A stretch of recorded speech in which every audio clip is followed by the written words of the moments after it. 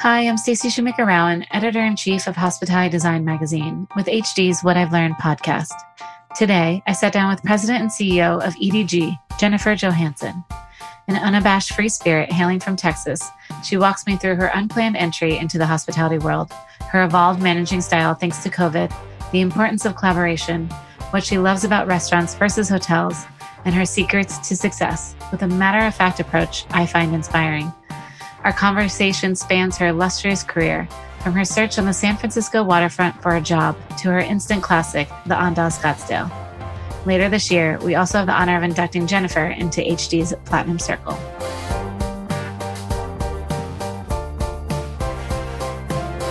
So hi, I'm here with Jennifer. Jennifer, thank you so much for joining me today. It's so good to see you. I'm super excited, Stacey. Great to see you too. So we always start at the beginning here. Where did you grow up? Well, I was born in Los Angeles and my dad was in medical school and then he got drafted and we lived in North Carolina. Then we moved back to Minnesota and then we moved to Texas. So I've kind of been in all four corners. But I mostly grew up in Texas. Where in Texas? Both Dallas and San Antonio. Oh, nice. I'd say I consider San Antonio my hometown. And did you always have a love for design or hospitality from an early age? My mom is like Martha Stewart. I mean, she's a big entertainer. My dad was a doctor. My mom entertained all the time for the medical school. And we moved so many times. My parents were big believers in real estate. So we moved a lot and always to old houses, then always renovated them. And as we got older, my mom let us have more of a hand in helping with the renovation. And I remember spending days at wallpaper places with her and picking out colors and things like that. And then my mom just loved to do parties and entertain. And, we were involved in all that. So I think I definitely grew up like in a hospitality family. Nice. And now do you like to entertain? I love entertaining. I love cooking. I love having friends over. I'd say our house is kind of the headquarters.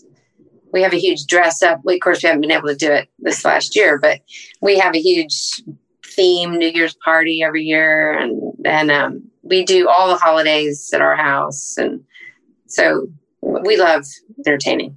Yeah. That's probably been the biggest problem with COVID for us. Yeah. Yeah. I know.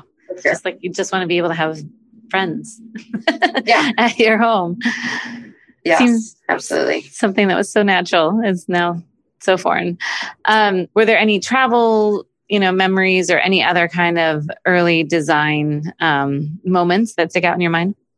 Totally. I mean, it's funny because I've been in all 50 states now. I just started a project in Alaska, so I'm very excited. I checked that box recently. But we would do these huge driving trips every summer and spend like 3 weeks on the road, and we'd map them out for days. This was before the internet. And, criteria for us as kids for awesome stay was a swimming pool. And that's it.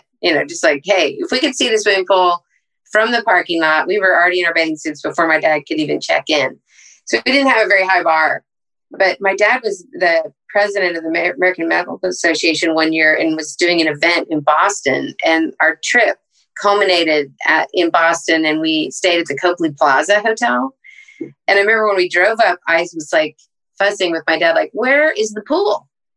Like this, I can't see the pool. And he's like, well, you're embarrassing us. Let's just get in. And we walked in, and it was just this gorgeous hotel, with all these antiques and, all these big staircases everywhere. My parents had to go to a big dress up party that night, and we got room service in the room. And my sisters and I were hanging out in there and running around in the hallway in our pajamas and stuff. And I just thought, hotels, man, that is it. I'm done with motels. I'm into hotels now. You upgraded. I upgraded myself that week. And I think that I just became fascinated. And I started traveling more with my parents then, and went to Europe with them, and came out to San Francisco, which is how I ended up out here, because I came with my parents for a business trip and got to stay always in some great places with them. And we stayed down on Union Square at the St. Francis Hotel, and I had my own room, and I'm like, I am going to live here. That's what I'm going to do. And, I think it was just, I just love that life. Yeah.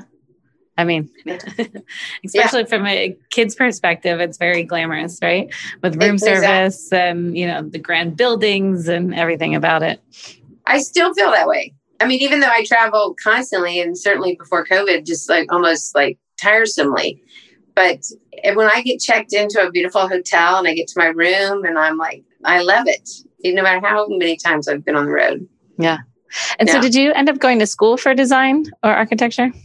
I did. I have a degree in architecture from the University of Texas in Austin. And then I practiced architecture for a little bit. I did residential work for 5 or 6 years. And then I met Eric and started doing hospitality. And then it just totally connected me with my childhood experiences, everything I was into. Yeah. I had a friend, the guy that I worked with when I did, you wanted to know how I ended up out here, but I worked for a while doing high-rise design in Dallas, which is all that they were doing then in the mid-'80s. And I did not particularly love that at all.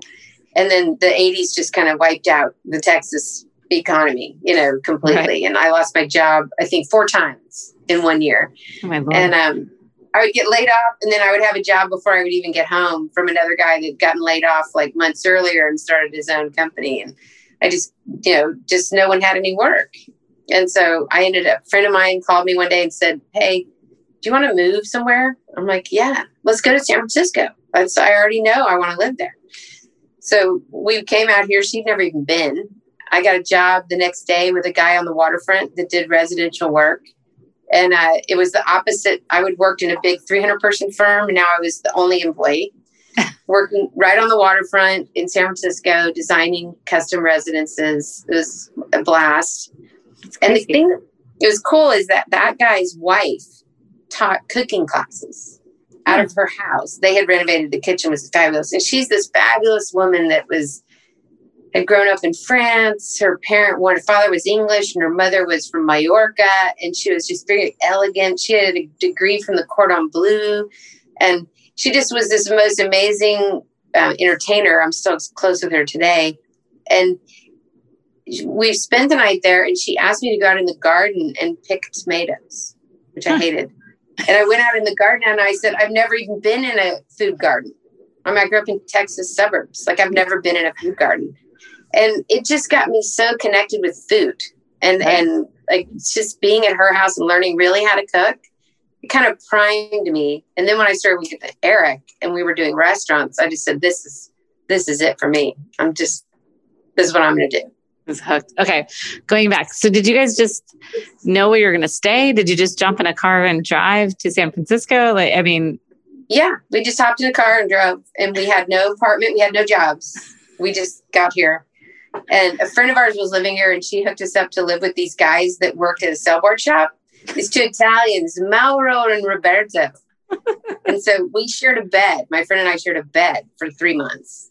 And it's kind of stuff kids just don't do anymore, I don't think. Nope. I mean, I had $500. That's it. And my parents were not going to help me, and her parents were not going to help her. My parents went to Japan on a business trip, and I said, well, I'm living in San Francisco when you get back. And they're kind of like, didn't really believe me. And when they got back, I went and met them at the airport. And I said, I live here and I already have a job. And it's only been 2 weeks. So, I mean, it's just kind of stuff people can't afford to do anymore, especially in San Francisco. Exactly. But yeah, it was low tech. Yeah. And how did you find the job on the waterfront? Oh, super low tech. I was driving down the Embarcadero, which is the street on the waterfront, and the guy had a sign with his phone number on it. And I said, I want to work on the waterfront. That's amazing. Stop the car. And I got the thing, wrote it down, went back to my friend's apartment and called him.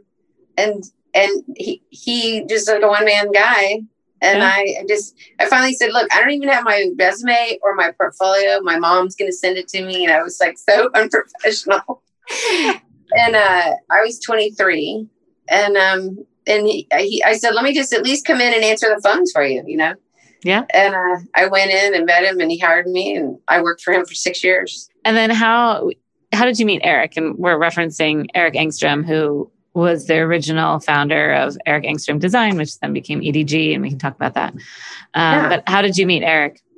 So the guy that I worked for doing residential, he had a part-time accountant that would come in twice a month. She was my age, and we just became friends. And the economy had started really slowing down now in California finally after 5 years.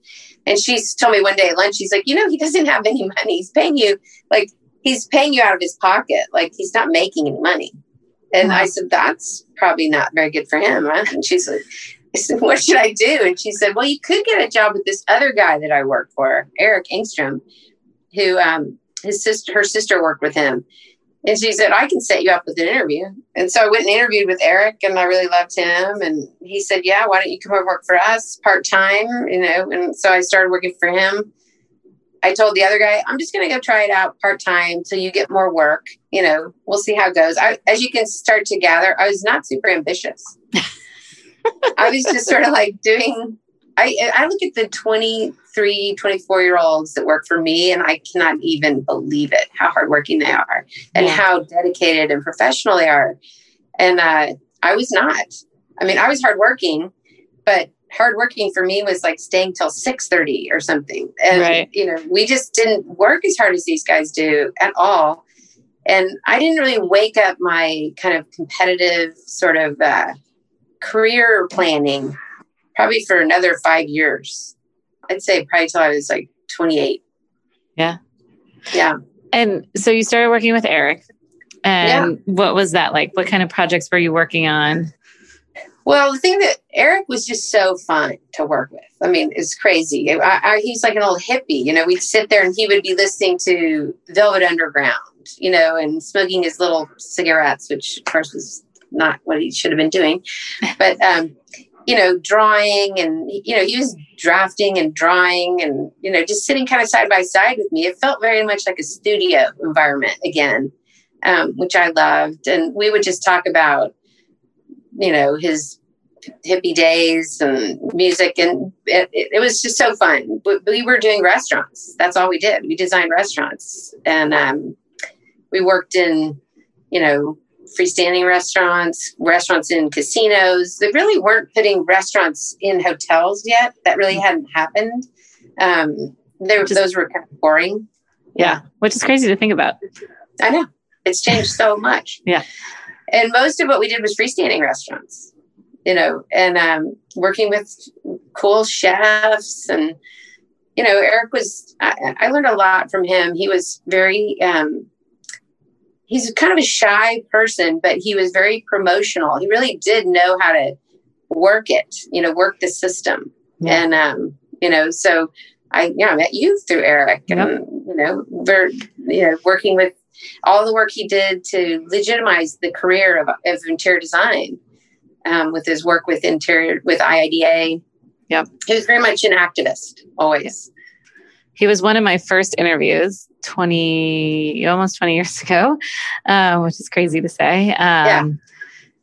And just his kindness and his generosity. And, I, had a master's in journalism and one previous job in interior design, covering interior design, but I was learning, and he's like, let me help you learn. And here's who you should talk to. And this is what you should know. And this is what you should research. And let me connect you to so-and-so. I mean, just, it was just Eric. It was amazing. That's exactly it. He was just that way. He was a great connector. He was very selfless in that way. And, we just became super close friends. And then after being there maybe for 3 or 4 years, he's like, let's start talking about the next generation of Engstrom Design Group, which was what it was called then. And I'm like, what are you talking about? And I'm leaving at 5:30, remember? My day's almost done. Yeah, the day's almost up, but I can't. What are you talking about? More? And so he made this other gal and I vice presidents of Engstrom Design Group, and brought in a management consultant to talk about next generation investment in the firm and all that. And we had 3 people. And I was like, I guess, we'll do a retreat to Calistoga and Napa and, all this stuff and do all this planning. And it was I mean, it happened. We did it. And 20 years later, he retired and I took over, and that was the plan, and it happened. Yeah. Yeah. It's pretty amazing. So, I guess, I don't know if it's just because I'm not that ambitious or what, but it just kind of got there and was like, hey, I'm just going to stay here. Or he saw something in you that maybe you didn't see in yourself at that time. That's right. I think so. And tell us about the firm now. How big are you guys? Talk to everyone listening about, the cool new office space you created and, what you have, a testament to you have created over the last 5-10 years. Yeah. I mean, I guess if you were talking to me a year plus ago, it would be different answers. So the last year has been, different for all of us. So I don't even know how big we are now. I keep losing track. We have our main office here in the hangar, and then we've got an office in Singapore and a little office in Dallas. And I'd say overall, we're about 60 people right now. The hangar is amazing because it really gave us the ability to work the way we always wanted to work, which is collaboratively. And, we're definitely, and I think that's something we inherited from Eric, we're the royal we all the time. It's definitely not me. It's not I. I struggle with that, ever saying that. And I try to encourage my team to be very inclusive from that standpoint. It's not about like one point of view. And I think our clients like working with us because we do that. We kind of come into their circle and become part of their sort of trust ring. And that's just what we like to do. That's how we like to be. And now we have all this space to be able to do it. So we have all these work rooms where people can kind of set up headquarters for a few weeks. And that would be the room that they would work out of. And their whole team would be there. They could leave all their stuff there rather than having to have it hoarding around their desks. And huge volume so we can pin up stuff. I mean, we did a presentation and we brought the entire pool deck furniture to the presentation. So the umbrellas, everything. And people were just like, wow, we could build our model room in here. Yes. Yeah. So it's just great to be. I mean, we're in Marin County, which is kind of suburban. And people are always like, why are you in Marin? Not in San Francisco. And I'm like, well, we're paying $250 a foot in rent, starting with that versus 80. So we have 18,000 square feet, so it's, we like having that kind of space, being connected to nature. We're right on a bird preserve, right on the water. Oh, wow. Because they ripped out the runways and they flooded it back to the bay.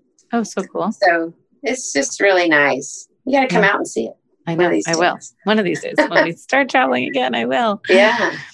And so how has the firm evolved? I know, you started off in restaurants and now you guys do so much more than just restaurants. So how did you grow the firm? How did you decide to take it in a different direction? Was it just one client after another? Was it,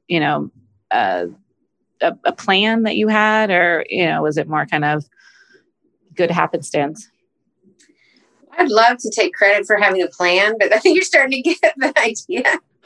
I'm much more of an impetuous, impulsive person that follows a lead that shows up and makes it happen. But I'm not, despite the fact that we make our living selling strategy, I'm not that strategic in my personal career. But we did a few smart things, and I think it's just indicative of who we are and how we work. But when we did the restaurant design, we really got into doing them from a strong narrative approach. Mm-hmm. So really coming up with a strong concept, strong narrative for the food, for the design. And because we did that so completely, and we did it in so many arenas, freestanding, small and large, in campuses and, casinos, and then in hotels, we started understanding all the factors that contributed to the success of a food venue. Right. And really started understanding food and beverage and how important it was that it work. It's kind of like a machine that has to work, but it has to feel like a really great customer experience. And we just went to school on that and really learned it. And we also learned the economics of it and how to really make it work. So I'd say that we're like being in the restaurant business without actually having to own a restaurant. And that really helped. And one of the pivotal projects that we did a lot of work for Wolfgang Puck. Right. over the years. And one of the pivotal projects we did was Spago in Maui at the Four Seasons. And it was one of the first times that Four Seasons had brought in an outside chef. And it was Wolfgang's first restaurant in Hawaii. He already had a strong market, obviously, in Los Angeles. And the restaurant was just so successful. It was just hugely successful. And I think it was the most profitable restaurant in Four Seasons' entire company for many years. And it got the attention of Izzy Sharp, who, called me to talk to me about it. Like, how did you do this? What do you do? And I'm like, well, this is a chef, famous chef. They gave us the opportunity to do a renovation to their restaurant in Vancouver, which was one of the few properties that they owned.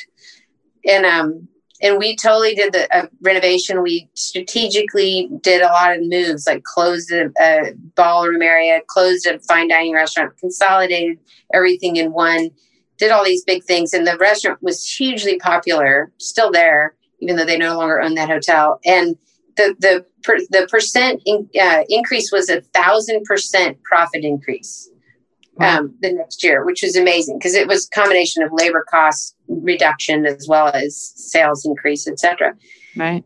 And then that launched us doing probably 40 something restaurants for Four Seasons over the next 10 years and all over the world. So in 2008 and 9, when the whole economy was in the tank, we were doing tons of projects internationally. And that led to us opening up our Singapore office. So, I think one thing does lead to another.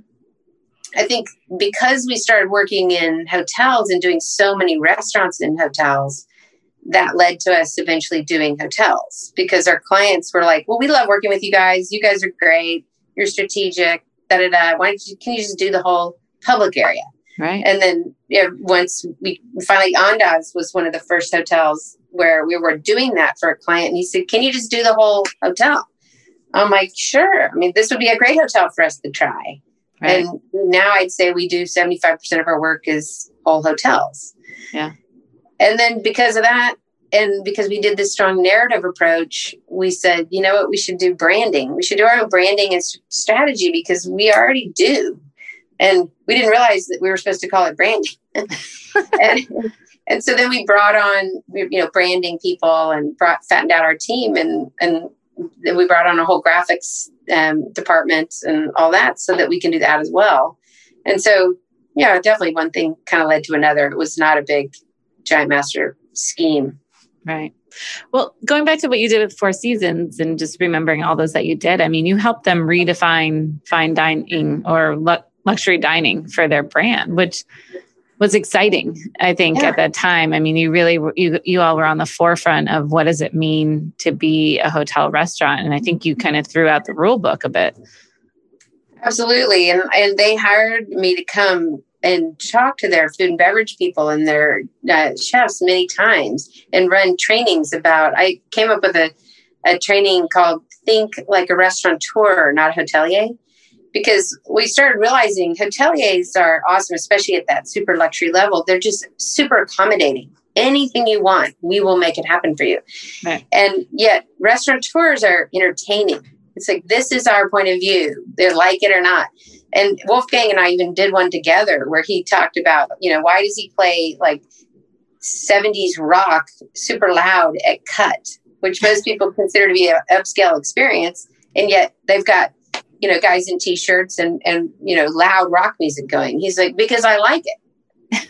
And then, if you don't like it, just go somewhere else. Yeah. It's like, hotels, obviously don't want to do that.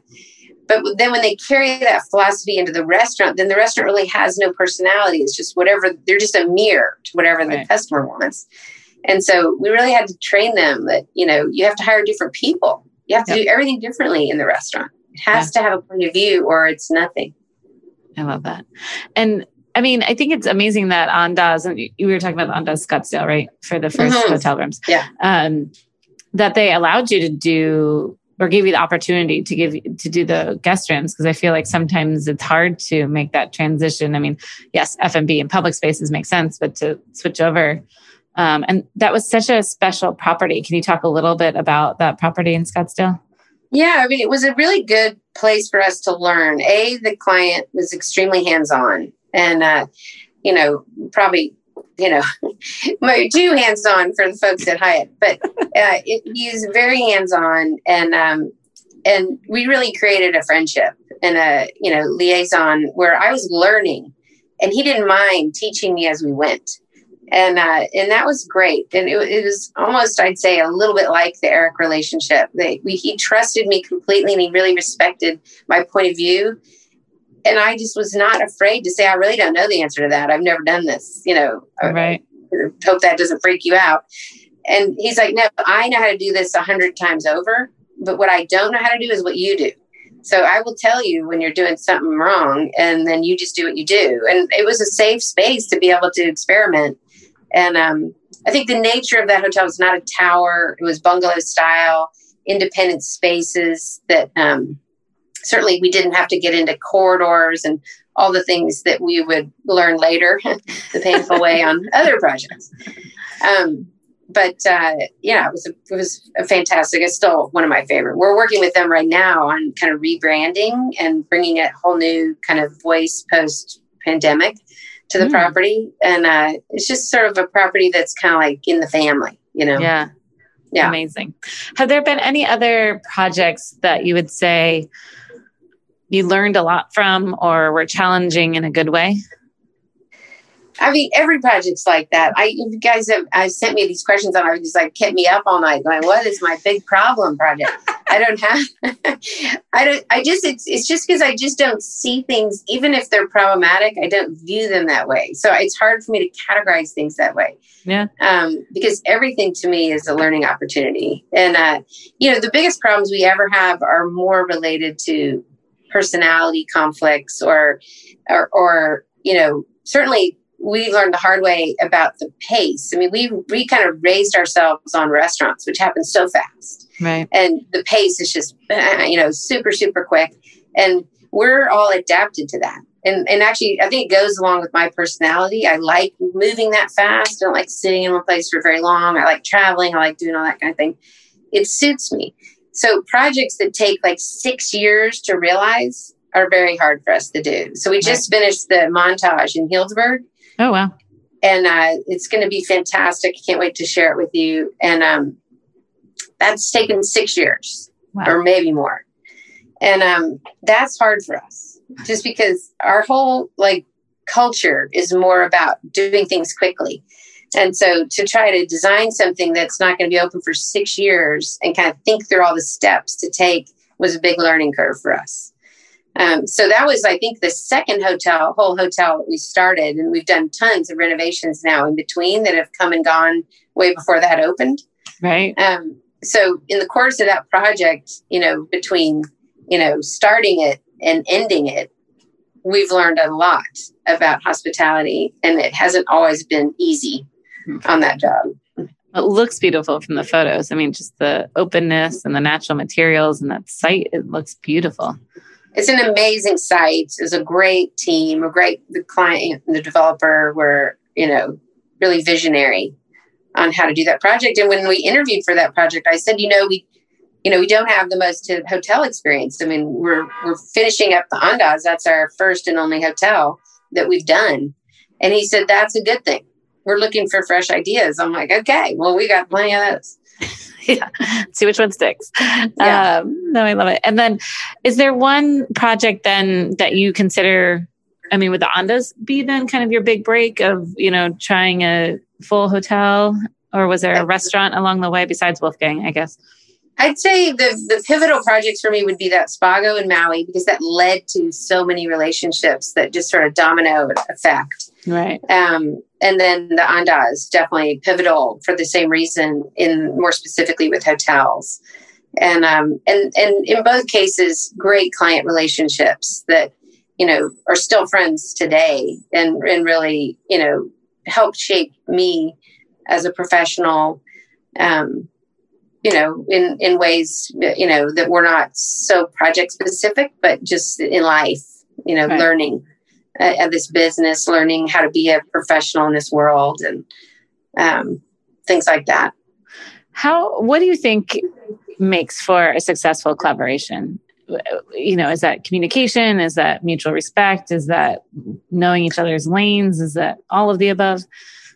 Pretty much all of the above. I mean, I think you nailed it. The first thing I would say for sure is having mutual respect. And, I think that's one thing I try to teach my team is that we have to honor the business goals, because these are business, investments. It's very different than when you're doing someone's custom home.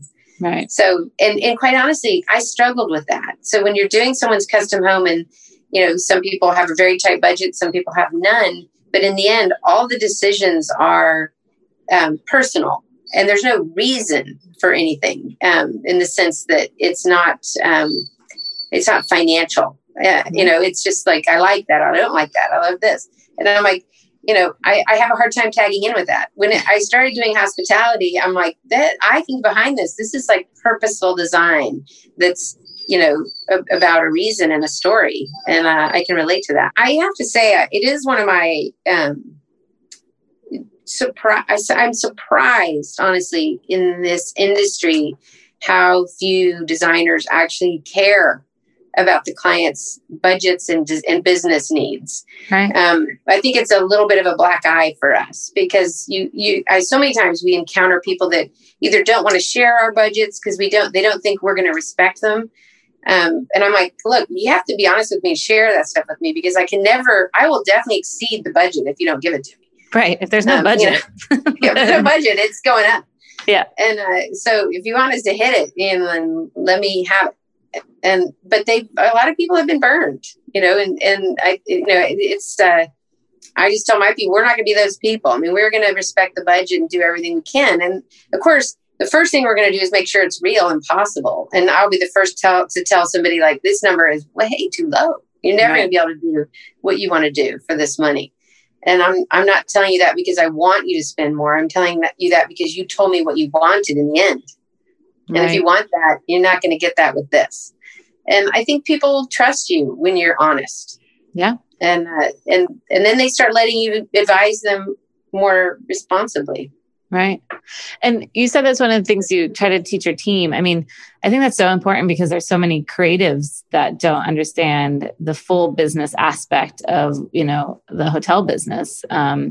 So is that, besides that, what else are you trying to pass on to your team, or, pass on some of the wisdom that you've learned along the way?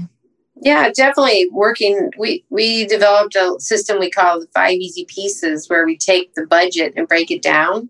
So we start with our fee, because that's already been established. And then FF&E is easier sort of to quantify. My team starts doing budgets like the first week that we start a project. It's like, before we even get carried away, let's just break this down. Right. So we know where we're heading. And then we'll have the GC cost, and then usually we have some kind of equipment cost. And then we also create a category for owner, because so many times the owners have come to us like late in the game and be like, well, we need money for OS&E. I'm like, well, I just assumed you had already taken your part of the budget. We've spent all the rest of this money. So I'm always like, you've got a seat at the budget table. Like, that's your part. You can't go past that unless we all agree that you have to. We're in this together.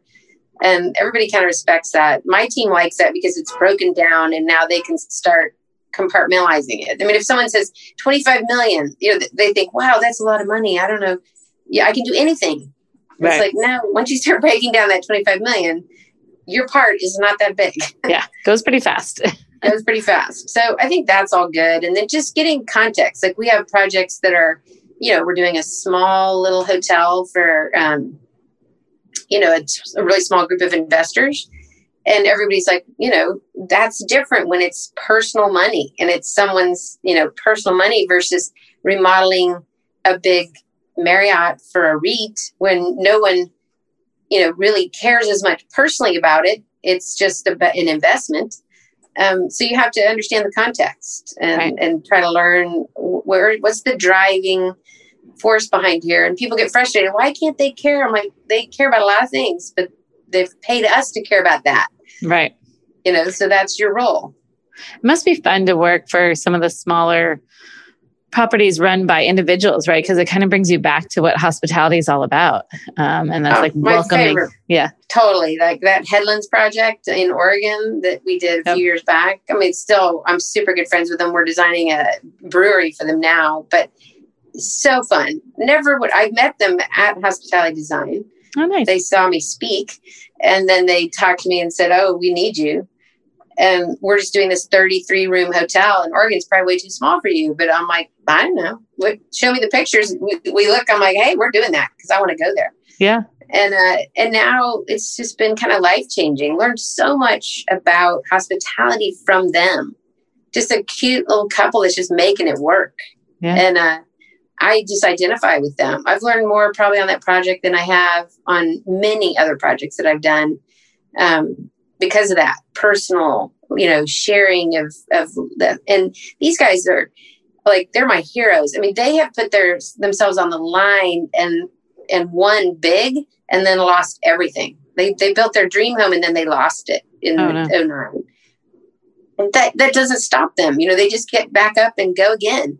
And when we first started working with them, I asked them, I said, so what does this look like? If this project is successful, what does that look like for you? And the guy looked at me and he shook his head and then he got kind of tears in his eyes. And he says, "It looks like I can retire." I'm like, awesome. No pressure at all on that. Just a little hotel that you're designing. Okay. We just got to get it where this guy can retire.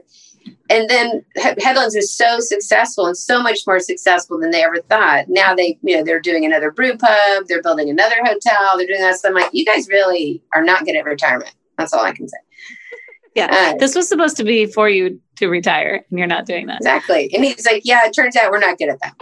So I have to stop them sometimes. I'm like, don't spend that money. That's over your budget.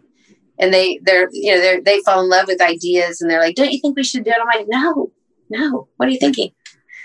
And it's been fun because I guess it's probably the closest that I could come to owning something, being that close with, friendly with folks that I can really understand, the challenges that they've been through.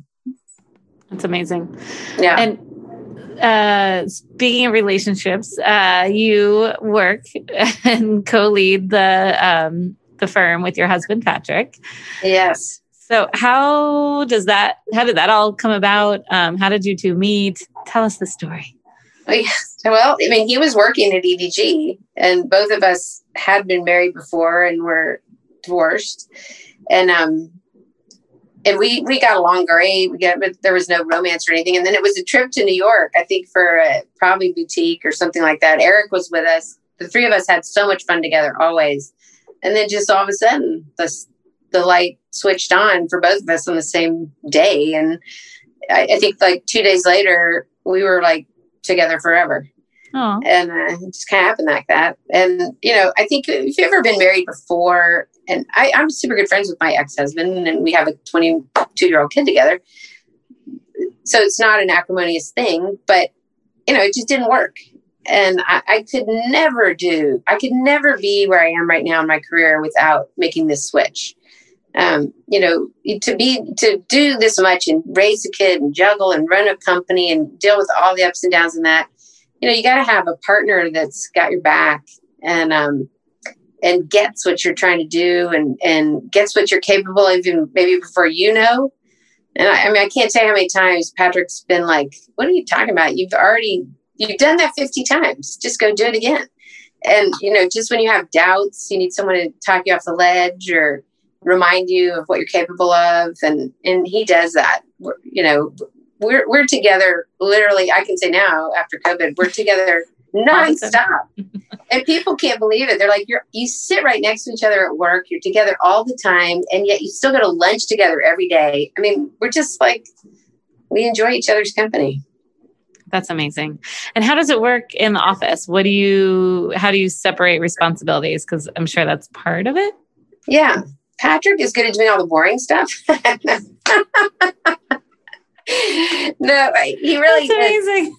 He's got a journalism undergrad And so he writes all the proposals. He's also like by nature, he's really cautious, and he's more like, I don't know, he's like, what do you call it when someone always plays devil's advocate? You know, like, because I'm always like, yes, let's do it. Let's go. Impulse. And he's like, well, or, you know, and I'm like, or what? No, let's go. And so he's much better at looking at contracts and proposals and developing business. And I'm more leading the design charge. So I'm working with the teams. He does a lot of strategic planning and master planning and things like that with clients also. We both share those responsibilities. But then when it comes to leading the design teams and editing and guiding them, that falls to me. Got it. Yeah. Well, it seems like separation of church and state a little bit. So that probably makes it a little bit easier. It's ideal. It's fantastic. Yeah. So when you're designing a project, what do you think is your favorite part of it? Or what part of the process gets you still the most excited? For sure, without a doubt, without even thinking twice about it, it's the strategy. It's the setting up the structure of the project, really. And I think that's why I really was interested in adding the branding dimension too, because I was like, I want to have fun like that too, you know, and I think that like getting the narrative right, getting the reasons to be lined up, because it helps the design have a structure. And, you know, even when I meet with my design teams, I'm like, let's get back to the purpose. Let's get back to the DNA. What are we trying to do here? And it helps solve all the little decisions that you have to make about how to make it great, is if it has a story, if it's got a strong narrative. And I definitely, you know, people are always asking, what would you be if you weren't an architect? I'm like, probably, who knows what I would be? Maybe a restaurateur or a developer or something. But, you know, I could also see myself being a lawyer, because I like building a case, you know, and I like kind of proving it. And I think that's, you know, I'm not the one that goes and like innovates all the great design that comes out of our studio. I lead people to those decisions, and then I fan the flame when they get going. And that's my job. So when I hire people, I'm like, if you're thinking I'm going to do all the design and you're just going to work for me, that's not how it's going to work. I'm hiring you because you're talented and you're going to do design, but it's going to be purposeful. I'm going to get you on the right road, and then I'm going to give you feedback so that we win and the project's great and the clients love it. That's my job. Editing, guiding. Yeah. So, you know, my heroes are people, you know, I certainly admire designers that are just fantastic, but my personal heroes are more people like Margaret McMahon or people like that do the same thing, that run great firms and lead great teams and help other people be great. This is what I'm always looking for advice on, how to help other people be great. How has being, or the definition of leadership changed over the past year for you?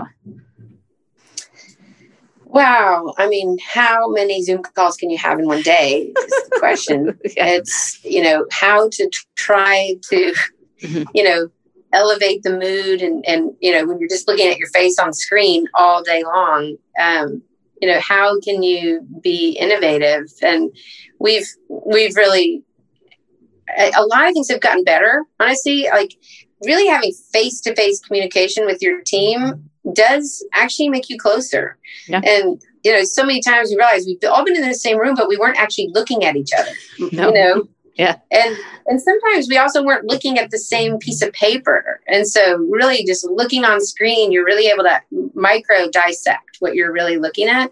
So I think there's some things we've learned that we'll probably keep doing. But the thing I miss the most is just the energy of being connected. And that is hard to replicate. I have a fantastic assistant who's been with me for, I think, 20 years, almost 20 years. And she does these weekly meetings that we have and really tries to be creative and make them fun. And I said she does the best job anyone could possibly do about that. But it's hard. It's hard to stay connected. And when you hang up and now you're in your own space and you're not with anybody anymore, we're very, very, very collegial firm. Very, you know, we have a fun kind of thing. We have a huge kitchen in our office and we make meals together and stuff like that. So it's been hard to be so separate. Yeah, no, for sure. And how are you staying inspired through all of this? I mean, I know the ups and downs and openings and closings and, I couldn't even imagine running a business with 60 plus people and worrying about, day to day. How are you staying inspired? How are you staying, head above water even with everything going on? It helps to have Patrick and I mean, it helps that we're a team. Right. Just because that dynamic has just stayed super strong and we're here together. We live in a beautiful place. We can go hiking, 5 minutes walk, and I'm hiking up in the hills from our house. So that's great. I love being in nature, and hiking gives me perspective to be able to be like, whatever it is, we'll get back on the ground and it'll all be fine.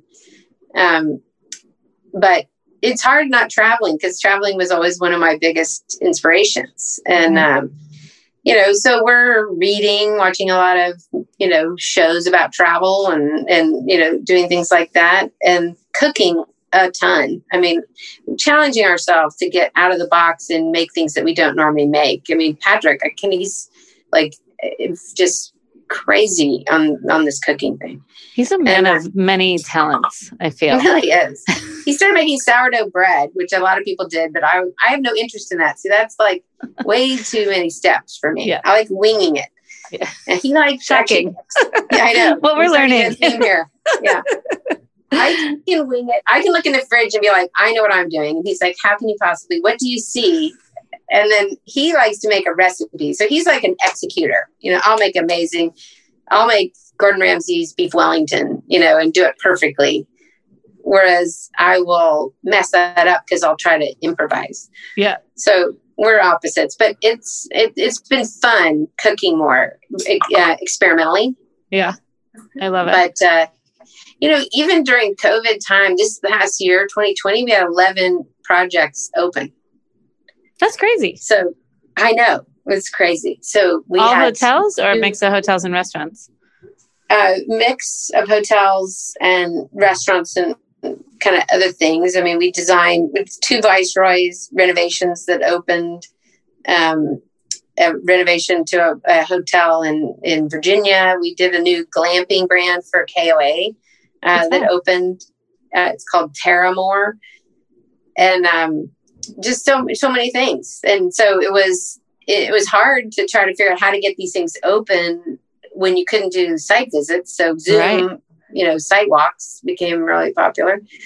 But we did sneak to a bunch of those sites, during the different breaks during COVID and saw those. So it was a busy year in that regard, okay. and then of course they open and there's no one can come. Right. Yeah. So I feel like there's always that layer you need to do once it opens, right? So maybe letting it live for a couple of months on empty is not a terrible thing because then you can, see it. It's true. And it's kind of all starting to happen now, especially in California here, because we've really been so locked down. Nothing really has been able to open to the public. So everything's kind of starting now to get out of the deep freeze. Right. So it'll be a busy spring from that standpoint. Yeah, the light at the end of the tunnel, hopefully. Okay, so you're doing glamping, lots of different hotels, restaurants. What are you seeing in terms of where the hospitality industry is headed? What are you paying attention to? I mean, everyone keeps asking, like, what's going to change because of COVID? And, I don't know if it's because of COVID or the changing world, but I do think some things will stick and some things will go back to normal. But I don't know what you're seeing, what you're thinking.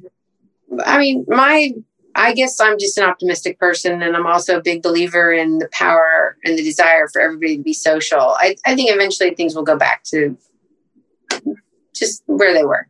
Yeah. I think people just love restaurants. They love being and socializing. They love design. They love being in spaces. I just think we saw a little bit of this .com thing here in the Bay Area when everyone was like, no one's ever going to work in an office again. And then, 5 years later, we go through the period of the most extravagant offices ever built for tech companies. So I think, it's just a phase. I think that the thing that will change is that people now realize it's a little less crucial to be everywhere in person. So I think we're certainly going to be entertaining working from home more, not always, but it's not going to be like bizarre for someone to choose to work from home semi-regularly. I think conferences are going to have to change. I think there's going to be a certain component of people that isn't going to want to travel in the short term. And also a lot of people kind of got like off the addiction of the crazy travel schedules that a lot of us had and the advantages of not having to travel like that. And so to be able to say, I can't be there because I literally can't. And now saying I'm choosing not to be there, I'm going to do a video or a Zoom instead. People kind of can't say, what? Now they're going to have to say, yeah, I mean, that's reasonable. That's okay. And it will still work. So it'll be interesting to see how that plays out. I think, definitely outdoor environments. I don't think you'll ever go back to having a meeting in a room with no windows again, if you can avoid it. So I think hotels are really going to have to reinvent those dungeony spaces that nobody is really ever going to want to be in. Right. I think it's going to be really challenging for urban hotels because of that. So I think, rooftops are going to be more important and really getting creative that way. We're seeing and are working on several hybrid projects that are combination residential and hotel. Whether they're short-term stay or pure hospitality hotel, combined in a residential environment. I think that's going to be big, actually, especially in these urban places. I think there's going to be a lot of hotels that don't ever need to go back to 400-room hotels. Right. So, there's going to be some hybrids that get born out of this situation. 100%, especially as people learn to live and travel and work differently. I mean, I think it makes complete sense. And I think too, a lot of this was happening, right? You saw restaurants, become one with lobbies and you saw them bleed outside. And, I think a lot of this was happening before. This has just accelerated a lot of what. I think that this just hit the gas and gave it, it is no longer optional. Right. Yep. I'm hoping that also that what becomes no longer optional is more focused on sustainability, because the hospitality industry has really been pretty bad at accepting sustainability as a mandate. Right. It's really been more of like, if we can afford it, we'll do that, and then of course they can't. So I hope that they can start adopting more, more focus on that. And some of the biophilic aspects of what people prefer in regards to more of an outdoor space or more fresh air, things like that can start influencing design and bringing sustainability in, maybe more from the factor of preference rather than kind of an eco mandate. Right. But however it happens, it would be great if it could happen. Exactly. 100% agree. And I think too, just wellness in general, which goes hand in hand with sustainability. Just looking at how the pandemic has brought to life the importance of the building you're in and, what's around you and how much that affects your health. Totally. I mean, I can't tell you how many people we've talked to that are just making like big life changes because of the introspection that this situation has brought to them. And, I think obviously a lot of people are suffering, pretty greatly during this. And those of us fortunate enough to not be suffering are still impacted. And being able to look at what's the positive impact of the change that I've been experiencing is something that we focus on a lot.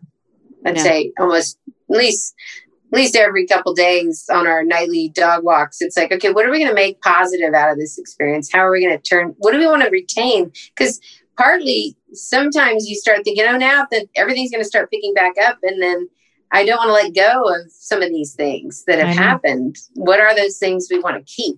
Yeah. I was saying that to my husband, like I'm almost a little sad. I mean, obviously I'm not sad that, we're getting out of a pandemic, but I'm almost sad of some of these moments that won't exist anymore or X, Y, and Z because you've gotten so accustomed to them. And, there are silver linings through all all craziness, all downturns. So, exactly. What are you holding on to? Exactly. So I think it's going to be interesting to see what collectively we hold on to. Come back with. Yeah. Oh, I love this. I don't want to end, but we always end with one question, and that's the title of our podcast. So, Jennifer, what has been your greatest lesson learned? My greatest lesson learned. I just think, for me, it's just like living kind of boldly, like really just getting out there and putting yourself out there and being open, open to what people say, open to what influences you hear, listening, and just getting yourself out there. And, I think I did learn that from Eric. And I've tried to follow that and promote my team to do that and just get out there and live boldly. Yep. I love it. Well, thank you for spending this time with us. It was so good to see you in person and hear your story. And we're excited to honor you in November 12th for Platinum Circle. So I am so excited. I am super honored and, really looking forward to it. Well, we can't wait. So, and you're so deserving. But thank you for the time, and we'll be in touch soon. Sounds good.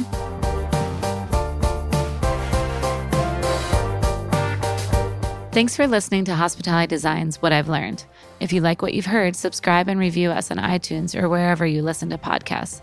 You can find full episodes and transcripts at hospitalitydesign.com.